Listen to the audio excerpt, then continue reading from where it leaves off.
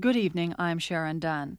This is Ideas, with the second program in our series, The Politics of Information. Tonight's broadcast is called Decolonizing the News, The Politics of Information and the Third World. The series is prepared and presented by David Cayley. For the countries of Africa, Asia, and Latin America, who make up that vast category which we call the Third World, the problem of information dependence is acute. Control over the flow of information is very close to the root of political power. When this control is exercised from the United States or other Western countries, the political sovereignty of Third World countries is directly threatened. And without effective sovereignty, it becomes increasingly difficult to deal with the intractable social and economic problems which most Third World countries face. Here, from Juan Somavia, is a measure of the extent of the problem. In the case of Latin America, if you take a look at newspapers, you will find that around 60% of foreign material comes from either UPI or AP. If you analyze television programs, you have a situation that goes from 50 to 60% of American content to situations in which you have 80 to 90% of American content. If you analyze the situation in the advertising field, the reality is that the style and the mode of advertising prevalent in Latin America is basically a US imported model of advertising. But beyond the quantitative aspects of the situation, what in fact you have is a model of information which is basically oriented by the conceptions prevailing in the United States in relation to the manner in which information has to be organized and the process of communication stimulated. Over the last 10 years, recognition of this problem has led Third World governments to put forward the demand for what they have called a New World Information Order. This is a slogan as much as a proposal, so what it means partly depends on whom you talk to. But the fundamental underlying idea is that the present inequalities in information exchange between the Western and Third World countries must give way to a more balanced and more genuinely reciprocal relationship. This notion has not met with a favorable response in the West. It has been denounced, sometimes violently, by both press and politicians, who have claimed that any political attempt to restructure the world's information economy would constitute a dangerous and unwarranted interference with the free flow of information. The way in which this reaction has been expressed reminds me of a cartoon I once saw, in which a bearded psychiatrist is holding a shapeless ink blot up to the gaze of a grim-looking gentleman who is saying, "I see creeping socialism, welfare chiselers, and the erosion of physical integrity in government." Diverse and complex though the subject of international communications may be, Western media commentators seem to have had no difficulty in deciding that they know what they're looking at and they don't like what they see. Take, for example, an article by the New York Times' Harrison Salisbury called "The Third World Threat to Our Free Press," which appeared, you'll have to take my word for this, in this month's Penthouse magazine. Mr. Salisbury describes the New World Information Order as a creeping disease and says that he finds the idea to be reminiscent of Nazi Germany. Here is an excerpt from his article. For 10 years, the New World Information Order, conceived within the Third World and enthusiastically encouraged by communist diplomats, has been slowly drawing a dirty gray scrim over whole continents and parts of continents. A New World Information Order. The words echo Goebbels and Nazi Germany, but the inspiration comes not from Nazi survivals, not from communism or totalitarianism per se. It comes from the developing world, that unstable mix of backward, semi-developed, self-conscious, aspiring countries, proud, sensitive of their new nationhood, largely inexperienced, which constitutes almost the totality of Africa, Asia, the Middle East, and a healthy percentage of Latin America. These are countries that believe themselves victimized, unfairly treated by the sophisticated Western media and the capitalist press. The number one target is the U.S., naturally. Other commentators have concurred, though not always in such flamboyant terms, with Harrison Salisbury. The CTV network's public affairs program W5 recently described the New World Information Order debate as a battlefield on which the Western nations face a vast array of dictatorships of the left and right. This report could find in the whole issue of information exchange nothing more than a communist-inspired attack on the free press. The Globe and Mail's most recent treatment of the subject ran under the headline, "The West's Battle for Press Freedom." At times, it seems like a latter-day version of Custer's Last Stand. Behind this monotonously negative coverage lies self-interest, of course, but also, I would say, the need to reduce an inherently complex subject in which a variety of distinct points of view can be recognized to a simple, dramatic structure. And so a whole lot of different stories are collapsed into one, freedom versus control, and its variants, capitalism versus communism, and the free press versus the state. What gets lost in these simplifications are two essential points. The first is that for the West, the free flow of information is as much a commercial windfall as it is an ethical standard. The second is that for third world countries, the state is the only conceivable instrument by which they can begin to counteract the vast power of the transnational companies who now dominate and direct the flow of information in the world. With these two provisos in mind, we may now be in a better position to make a more realistic assessment of the New World Information Order. The term itself derives from debates and discussions that have taken place at UNESCO, a specialized agency of the UN. But before we examine how these debates developed, let's look first at what information dependence really means for the Third World. A good place to begin that examination is with the transnational news agencies. There are four major Western agencies: the Associated Press, United Press International, Reuters, and Agence France Presse. And between them, they control over 80% of the world news flow. For third world countries, this means that even news of their own region is frequently processed through London, Paris, or New York. Rohan Samarajiva is a Sri Lankan lawyer turned radio news editor who is now studying in the communications department at Simon Fraser University, where he has just completed a thesis about the world news economy. He says that the key to the major agencies' market domination lies in their flexible pricing policy.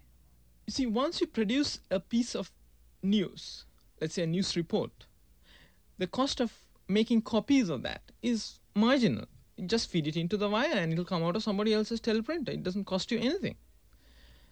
And what happens is that there are basically three sectors in the world news market.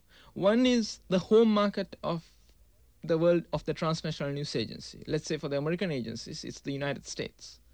Then there is what I would call the secondary market, which is high buying power areas, yet those are not the home market. In the case of the United States agencies, it would be Europe, it would be Japan, and it would be Canada. And then there would be the third sector, the tertiary sector, as I would call it, which is the third world, which is much lower in buying power. And the same product is sold in these three sectors at widely differing rates. The estimates I have is that an average US newspaper would pay $200,000 US for a year for AP copy. The basic AP product would be sold in France for approximately 20,000 US, and in the third world, around, this is a rough figure, around 2,000 US. Now that's the kind of differentiation between the three market sectors. The implications of this setup are revealed by comparison with the more familiar situation of Canadian cultural industries, which face competition from cheap American product which has already paid its costs in its home market. The Third World faces the same situation in news. The Third World is everybody's dumping ground. News that a Third World agency, if it is to produce an equivalent product, with, of course, Third World interpretation and so on, the non-economic factors coming in, but in terms of quality, in terms of speed, comprehensiveness, and so on, they would have to spend this enormous amount of money to produce that, which would sometimes be, well, let's say, they would have to spend about as much as any other transnational news agency would. And yet they cannot distribute their costs because A, the high buying power segments are shut out to them, and in their own countries, in their own territories where they have some kind of special appeal, they have to fight with this dumped product, which is being sold at very low prices. And this is a thing that I have sort of cooked up out of my mind. There's a news agency called Latin based in Uruguay, and they said so specifically in their brief to the McBride Commission, that they cannot operate, that they find great difficulty because of dumping. And I mean dumping in the strict economic sense, like steel pipes, lumber, automobiles, and so on. The domination of world news reporting by the major Western agencies has its roots in the 19th century. Agency operations followed in the wake of colonial administration, and eventually a cartel was established among the European agencies, which shared out spheres of influence more or less according to the political power of the agency's home country. Following the First World War and the collapse of German imperial power, the markets controlled by the German agency, Wolf, were shared out between the British Reuters and the French Havas. And following the Second World War, with the United States now in a dominant position, the American agencies, particularly Associated Press, sought to finally break the control of the European cartel. Herbert Schiller, professor of communications at the University of California, San Diego. This was a period where the old system was fractured as a result of the Second World War, and some of the older power relationships were temporarily in suspension. But of course, there were still a couple of dominant forces in the field, and of course, in the area of news agencies, the dominant force was Reuters, the British news agency. And if you go back, and there's a great documentation on this, and in fact some of the directors of AP have written books on the subject, many, many decades ago, where they express their hostility to Reuters' control of international news agencies. The head of AP is on record with that in a very famous book which was called Barriers Down. And Barriers Down meant to break the control that Reuters exerted in the international collection of news and dissemination of news. And almost all of the protestations and all of the opposition that you find amongst the American news agencies' leaders were very frank, very material, very pointed criticisms of how if you owned a news agency or controlled a news agency, you were able to retail your view of the world and your view of what was correct and incorrect, and you made your definitions. Now, this is all stated very openly in the opposition to Reuters and the European cartel. Of course, now in more recent years, when it's the United States and these agencies that run the affairs, they are just absolutely, aghast that anybody should even mention that there'd be anything imperfect in the way they're doing things, and the idea that there would be any kind of American definitions or American ways and perspectives that influence the way news is collected, the way what even defines news and how it's presented from whatever particular national viewpoint. This is regarded as just absolutely, you're being very vulgar to raise such a question. The banner under which American media interests began to expand their international markets was the free flow of information. If I were to be granted one point of foreign policy and no other, said John Foster Dulles, I would make it the free flow of information. Assistant Secretary of State William Benton, speaking in January 1946, was more explicit. The State Department plans to do everything within its power along political or diplomatic lines, he said, to help break down the artificial barriers to the expansion of private American news agencies, magazines, motion pictures, and other media of communications throughout the world. But although there was an avowedly commercial motive for this expansion, it also had a powerful and genuine ideological justification, arising from the experience of fascism and war. Juan Somavia is a Chilean who directs the Latin American Institute for Transnational Studies in Mexico City. The idea of liberalism, of open frontiers, of open doors, of nations trading with each other and in contact was an extremely important element that presided over the minds of those that were thinking about the post-World War structure. If you take a look at the economic side, the principal rules governing trade are those of GATT, which are oriented by the idea that you have to reduce progressively your tariff barriers towards foreign products. If you see the articles of the International Monetary Fund in financial affairs, what you see there is a progressively liberal structure tending to arrive at a situation in which there is a free flow in the monetary field. And finally, if you take a look at the communication side, you also find that the principles set up after the Second World War respond to this general vision of a world which eliminates its barriers for contact, be it financial, monetary, trade, or information-wise. And that is the way we arrive at the concept of the free flow of information. Now, as all structures of free flow, they normally benefited those that are more capable of participating in a flow of any kind, of a commercial nature, of a monetary one, of an industrial one, of a technological one, and also so in the information field. So that what in fact happened is that under the aegis of the principle of the free flow of information, which, I must add, is a legitimate principle per se, the effects of its application, in fact, benefited those countries that were the dominant ones in the field of information, basically the United States and some of the European countries.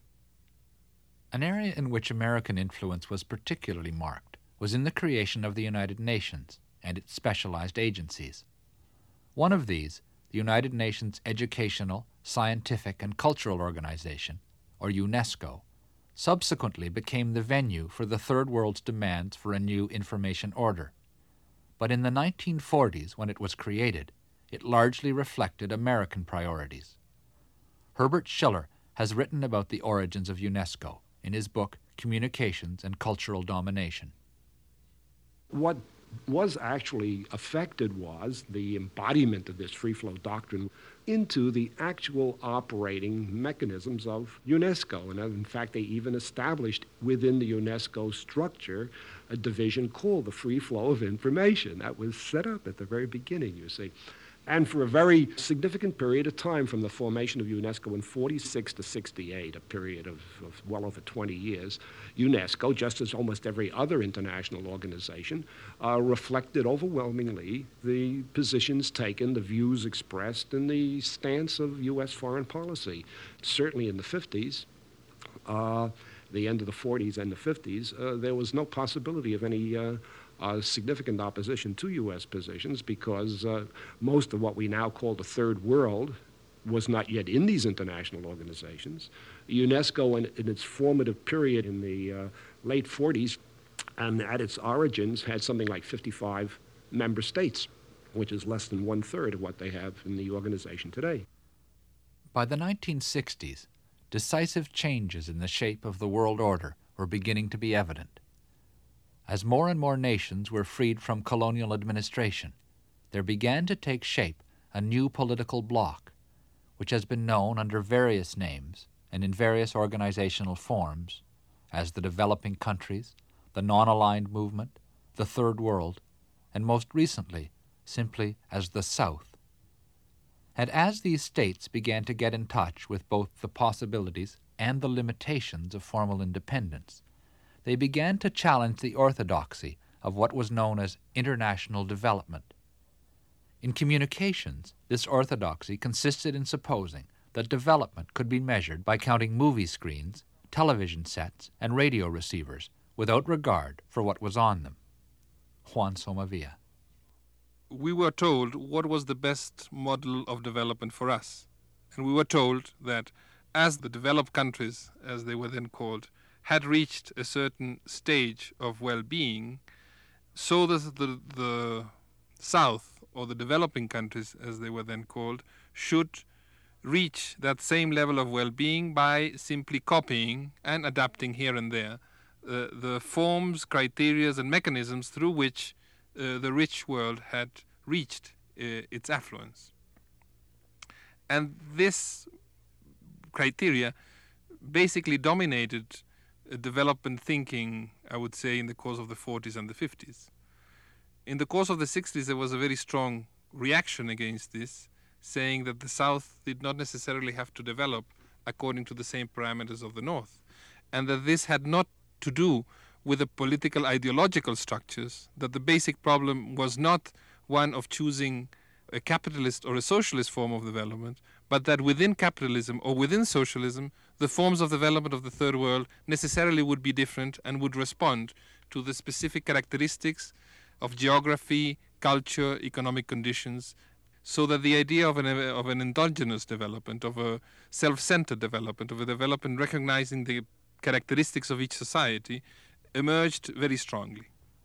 The idea of what Somavia calls a self-centered development emerged in relation to the experience of dependency, of being in reality powerless to bring about the type of development which Western societies both embodied and encouraged.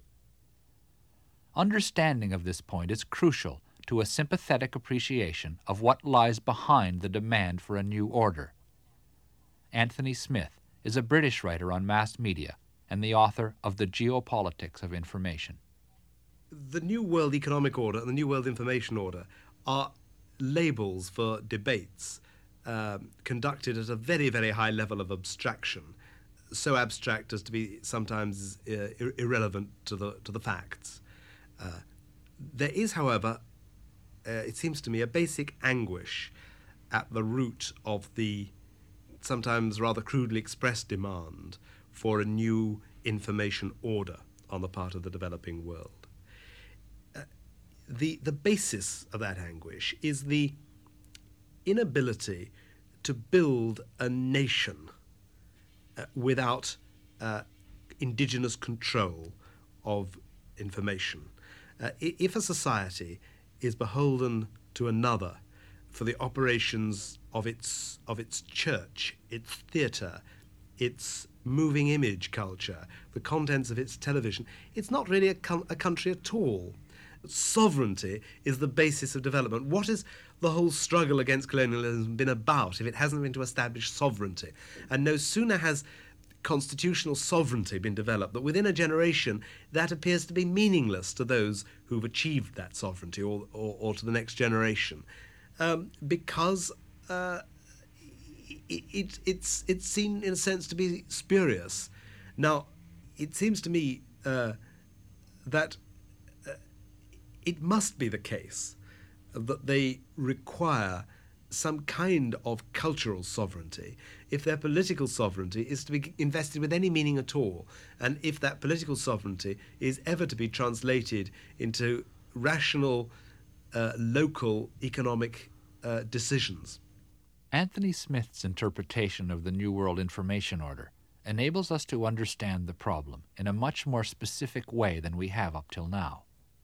He argues that it is not just a question of the West versus the Third World in some sort of abstract ideological shootout. Rather, it is a question of Third World political elites, whatever their ideological stripe, trying to get some purchase on the problems of their societies, which they cannot do without indigenous control of information.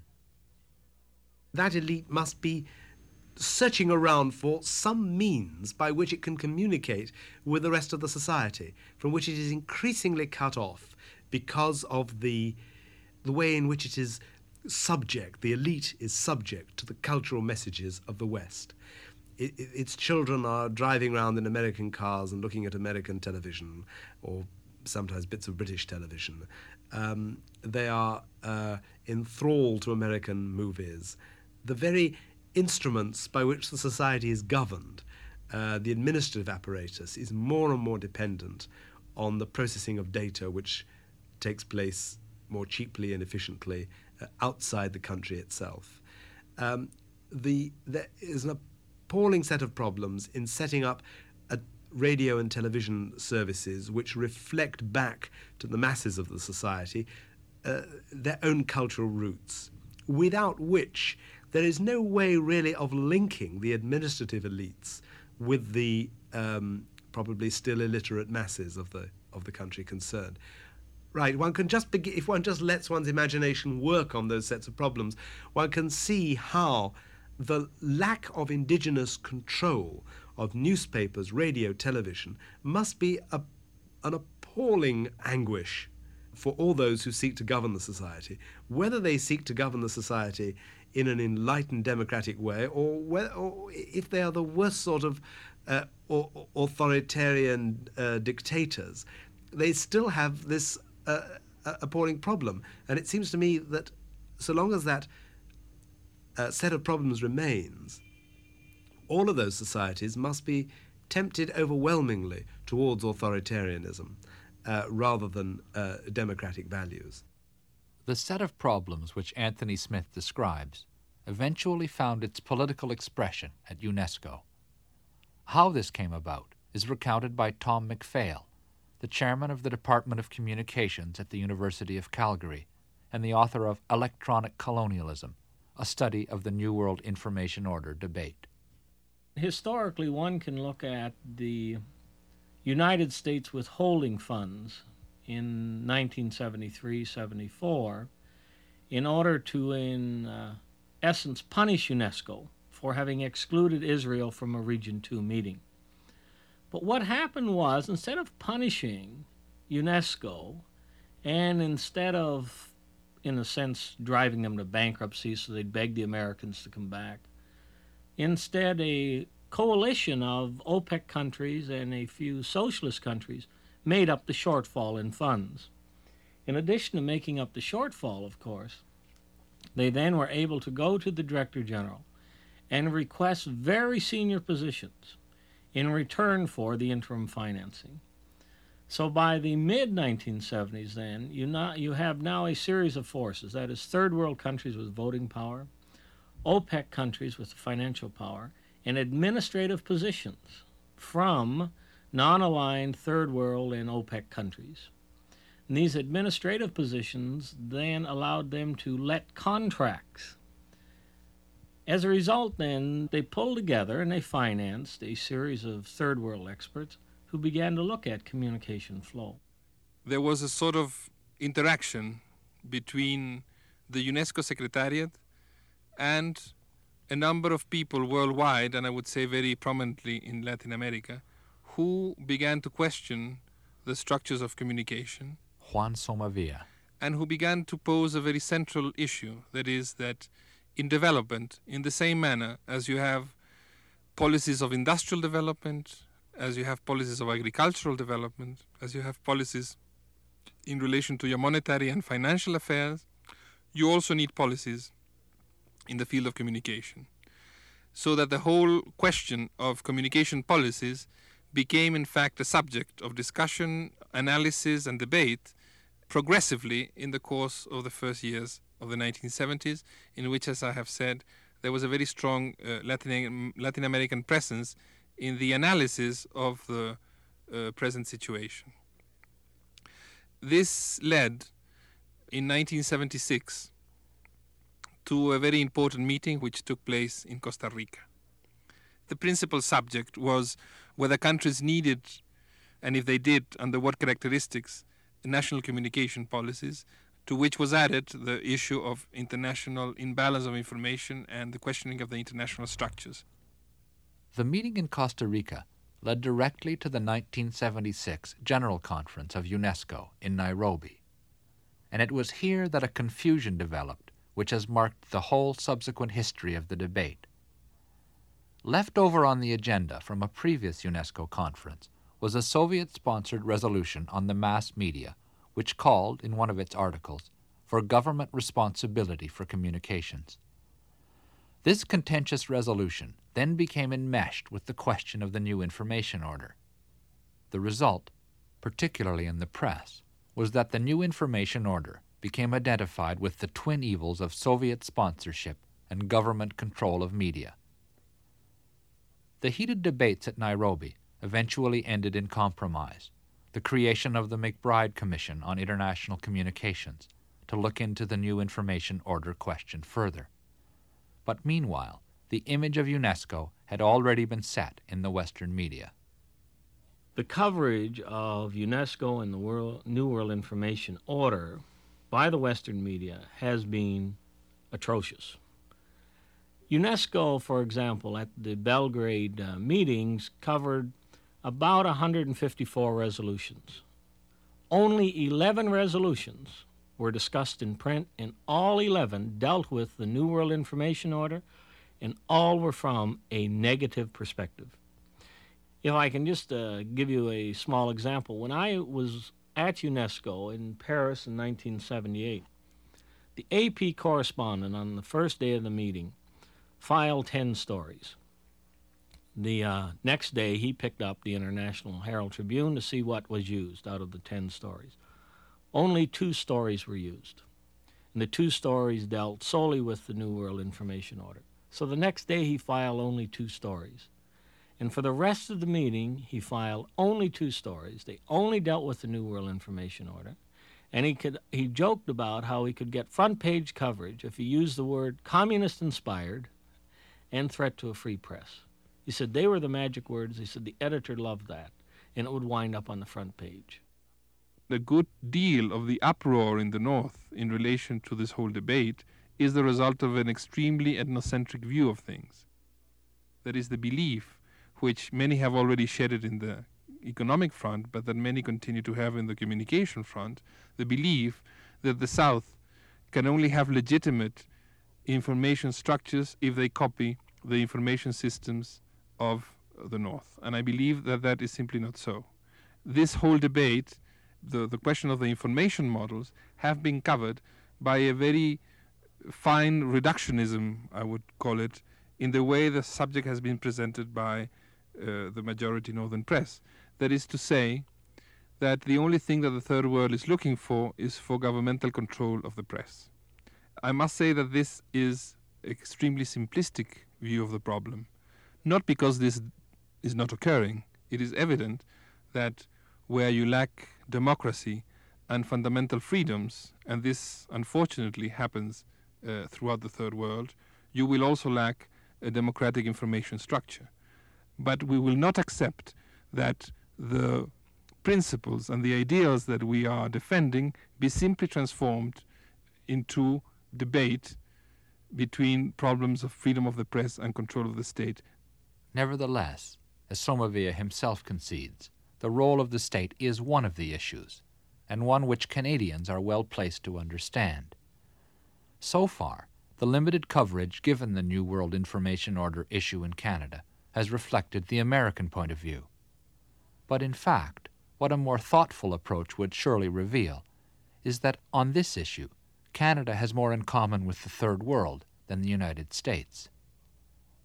50 years ago, Graham Spry observed that in broadcasting, Canadians must choose between the state or the United States. And the history of television in Canada has shown his unheeded words to be even more true today than when they were spoken. For third world countries today, the dilemmas are just the same. If you are trying to retain in local control of cultural circumstances in a given society, you have to use the power of the state. Now, that does not mean to say you have to control the newspapers, but those two things can become very easily fused in the conditions of a developing society. But there is no way you can do it without the intervention of the state. Now, in Western Europe, indeed in Canada too, we have constructed institutions in the era of broadcasting, radio and television, which do precisely that. The BBC, the Independent Broadcasting Authority, your own broadcasting organisation, so on, uses the power of the national parliament to create broadcasting institutions which help to maintain both pluralism and localism, and prevent the broadcasting institutions of your society and mine and many others in Western Europe being dominated, as they otherwise would undoubtedly have been, by the contents of the American networks. Now, somehow we have to translate, we have to acknowledge that we have used those techniques as well for the same purposes when looking at the problems of those developing societies who are arguing for the same kind of local controls. However, the dilemma arises from the fact that in the conditions of those developing societies, the power of the state is synchronous with the day-to-day control by government of the contents of the media, something which does not occur in Canada or in Western Europe. In other words, where the power of the state is great and countervailing powers within the society are lacking, state support for media readily turns into state control. This is an undeniable fact, but it doesn't therefore make foreign control of information any more desirable. It is, as Anthony Smith says, a dilemma and needs to be recognized as such. This whole problem is so riddled with dilemmas and internal contradictions that it's best to acknowledge that they're there and live with them, rather than pretend that we, by rather haughtily indulging our own moral preferences and reading lectures to the leaders of the third world, that we're somehow doing good. I don't think we are. I've been to some of those conferences and deeply regret the way in which Western journalists lecture spokesmen of the third world and third world journalists for not observing codes of journalism which are absolutely impossible and impractical in the circumstances of those societies.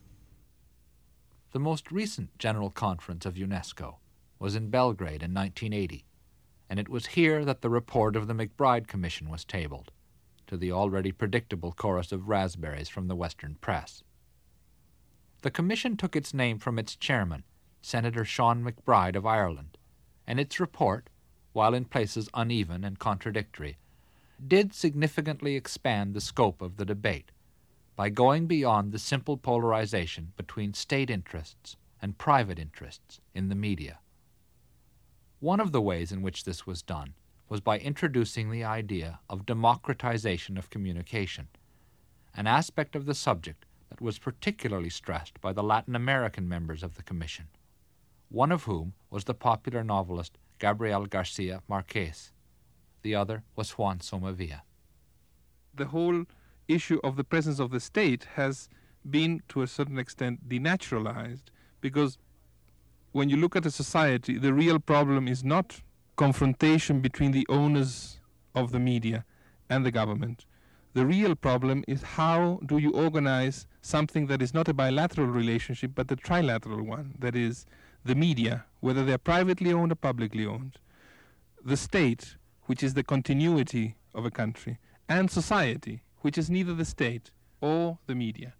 How is it that you get people into the act? How is it that social organizations, trade unions, women's movement, the churches, different forms of expression of the organized people, how is it that they can express what they want from the communication systems?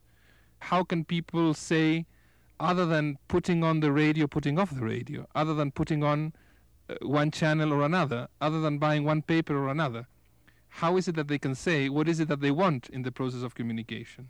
Now, we are normally told that this is done through the commercial structure. I and many people in Latin America believe that this is a totally insufficient way of establishing what we believe is a fundamental aspect of all of this, that is the accountability of those who hold media in their hands, be they public or private. When you are the administrator of means of communication, you in fact are exercising power within a society, and all power should be accountable. It should be accountable to the people. The McBride Commission not only brought new themes into the debate, like the democratization of communication, but also made concrete proposals. One of these was for the establishment of the International Program for the Development of Communication, the IPDC, also known as the Son of McBride. Its purpose is to make grants to communication projects in the Third World. The idea for the IPDC was originally proposed by the United States at the 1978 General Conference of UNESCO in Paris. Bill Harley is a consultant to the U.S. National Commission for UNESCO and was the head of the American delegation at the most recent meeting of the IPDC in Acapulco, Mexico. At the time of the 78 conference, there were two proposals. One was developed by the Third World, which called for an international bureau within UNESCO concerned solely with the mass media. The United States proposal was one in which originally there would have been a multiple agency auspices. That is, we would have not only UNESCO but the World Bank and the United UN Development Program and ITU, the International Telecommunications Union, and so on. We would have several of these world agencies that have concerns for communication involved as co-equal partners with UNESCO. When we came to the negotiations, we lost out on that. The Third World feels that UNESCO is its spiritual home, and they didn't want anything to interfere with that. They didn't want to have the involvement of these other agencies, so we compromised with the understanding this would be located within UNESCO, but the other organizations would be involved in a committee that would relate to the IPDC. I believe that at Acapulco, the United States pledged only $100,000 to the program. That's right. That would seem to not be very much, given your commitment to it. That's correct. It is not very much, though we think that that at this time, that's as far as we probably can go, though we think this will have a multiplying effect. That is, our position is that the most constructive way for us to be involved in supporting the purposes of IPDC would be through a collaborative arrangement with AID, that is our Agency for International Development, and the private sector, so that though this is a moderate amount, surely, and there were a number of not so sly comments about the fact that the richest country in the world seemed in a position to give the least amount. We think that ultimately there can be considerable support along this bilateral channel for advancing the program of the IPDC.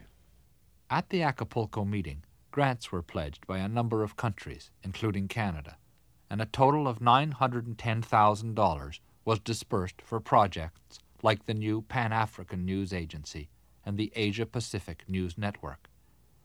The general tenor of the meeting was reported as less rhetoric, more cooperation, partly as a result of the fact that specific cases were involved and not just resolutions.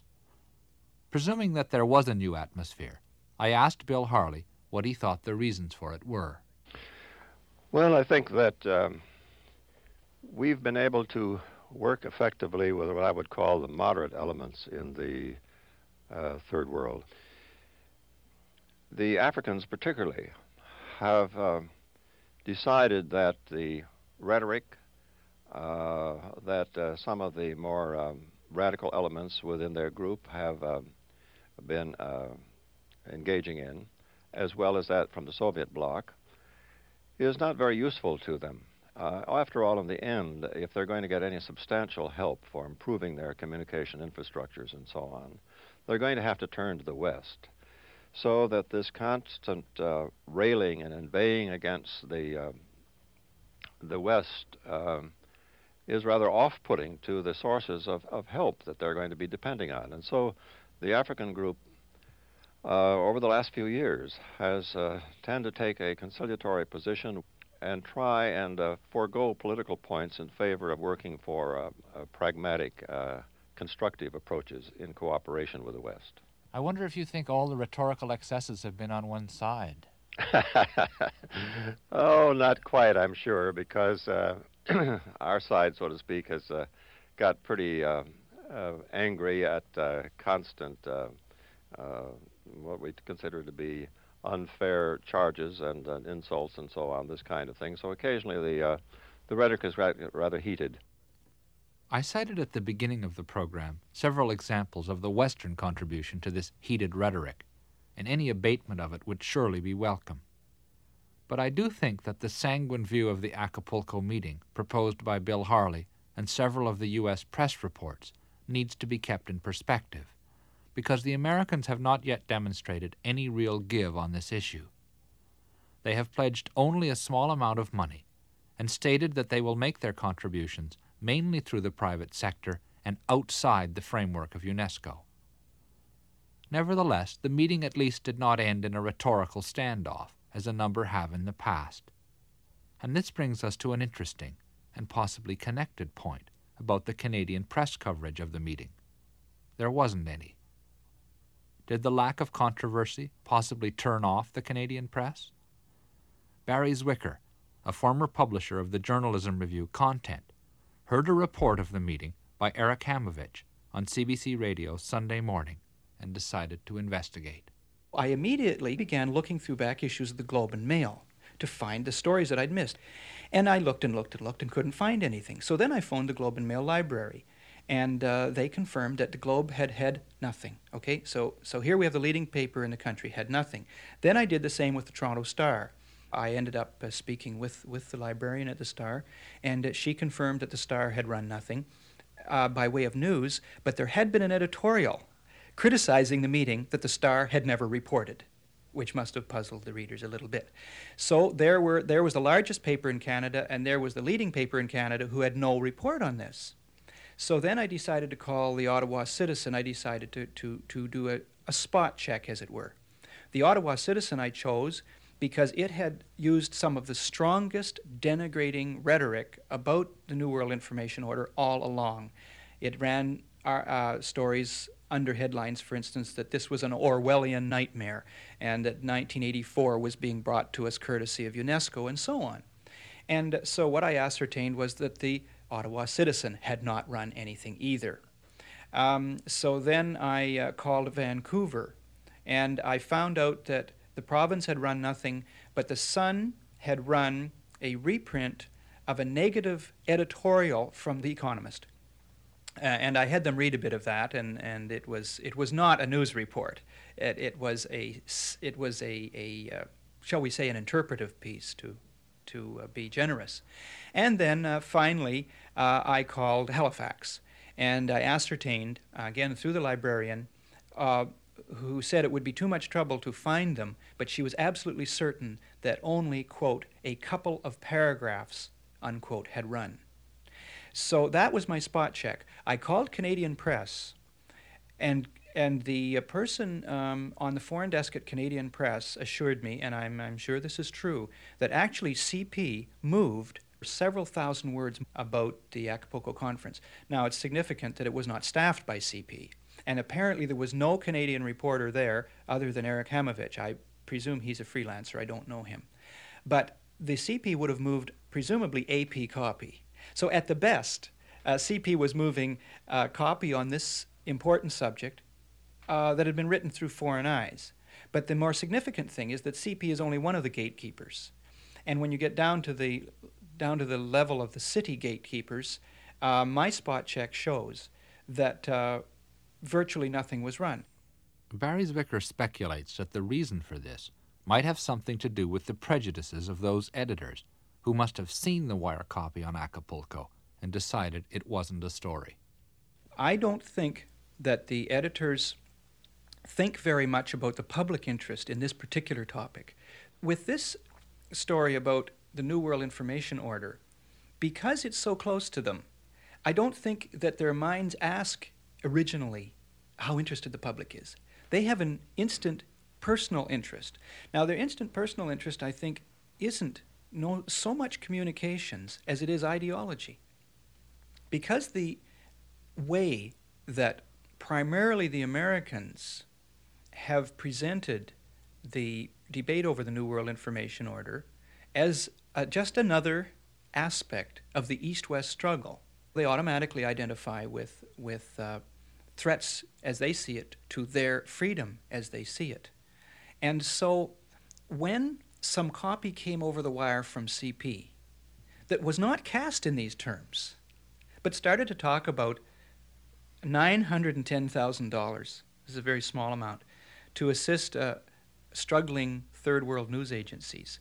Then, since they didn't have their adrenaline charged up by threats to their freedom and all sorts of ideological, rhetorical stuff like that, but they just had to deal with a story that $910,000 had been voted to help struggling third world news agencies, and that there were not big debates, they said, this isn't very important news.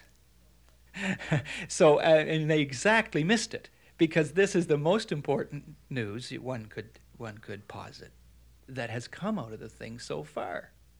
The future of the New World Information Order, however, remains problematic. The Acapulco meeting of the IPDC, the International Program for the Development of Communication, did at least get down to cases and even voted funds, though in rather small amounts, for a number of projects, including long-dreamed-of regional news agencies in Asia and Africa. But the policy of the United States remains a major obstacle to any real reconciliation of positions on the question of unequal information exchange. And without reconciliation, the consequence can only be the exclusion of American networks, news agencies, and other media interests from the countries of the Third World. Tom MacPhail. I think the Reagan administration is giving us the last best shot we have at keeping the 19th century intact. I think that the Reagan administration is severely out of step with the direction of the Western world, and even further out of step with the direction of the South in terms of the North-South dialogue. I think in the area of communications, clearly the Republican owners and proprietors of the large U.S. newspapers endorsed and helped get Ronald Reagan elected. And he is going to repay them for that favor. And he'll repay them, of course, by taking very hard line at the United Nations debates on the New World Information Order, and clearly the very little enthusiasm, short of being destructive, at IPDC in Acapulco, I think is another example of this. Whereas the United States could provide enormous leadership in this issue, and we're only talking in terms of the U.S., a few $1 million would go a long way in aiding third world nations to set up some domestic information systems. And yet they won't. In fact, they're going to cut back on what very little they were doing. And there's no reason why the third world should believe that their hope lies in adhering to or supporting U.S. policies. In fact, it is not in their self-interest from a straight capitalistic sense to support the U.S. position. And they're going to step in and set up some rules. And some of those rules will mean the U.S. media is excluded from their territory. And I think that is a shame. I think that we need more coverage of the third world, not less. But that's going to be the net effect. Exclusion of more and more U.S. broadcasting and communications firms from third world countries. The exclusion of U.S. and other Western reporters from third world countries is in fact already happening, and much worse than exclusion. Journalists are censored, banned, tortured, and sometimes killed. The question is, how are we to understand the cause of these actions? Western media commentary on the New World Information Order debates has tended to suggest that those demanding change are responsible, whether directly or indirectly, for the epidemic of censorship, ostracism, and sometimes physical violence against the press and its agents. But what I have tried to suggest in this program is that these commentators may have got things the wrong way round, that the suppression of journalistic freedoms, in other words, may be the consequence of the lack of a New World Information Order, and not of the fact that desperate nations have demanded one. It follows that until the justice of these demands is at least recognized, the situation can only grow worse. You've been listening to The Politics of Information. This was the second program in a 4-part series, and it was called Decolonizing the News. The program was prepared and presented by David Cayley. Producer, Max Allen. Technical operations, Joanne Anka. International liaison and production assistance, Allison Moss. I'm Sharon Dunn. A reading list is available for this series, and it includes publications by the people you heard tonight. We'll send you a free copy if you'll write to us at Ideas, CBC, Box 500, Station A, Toronto, M5W. This is CBC Stereo.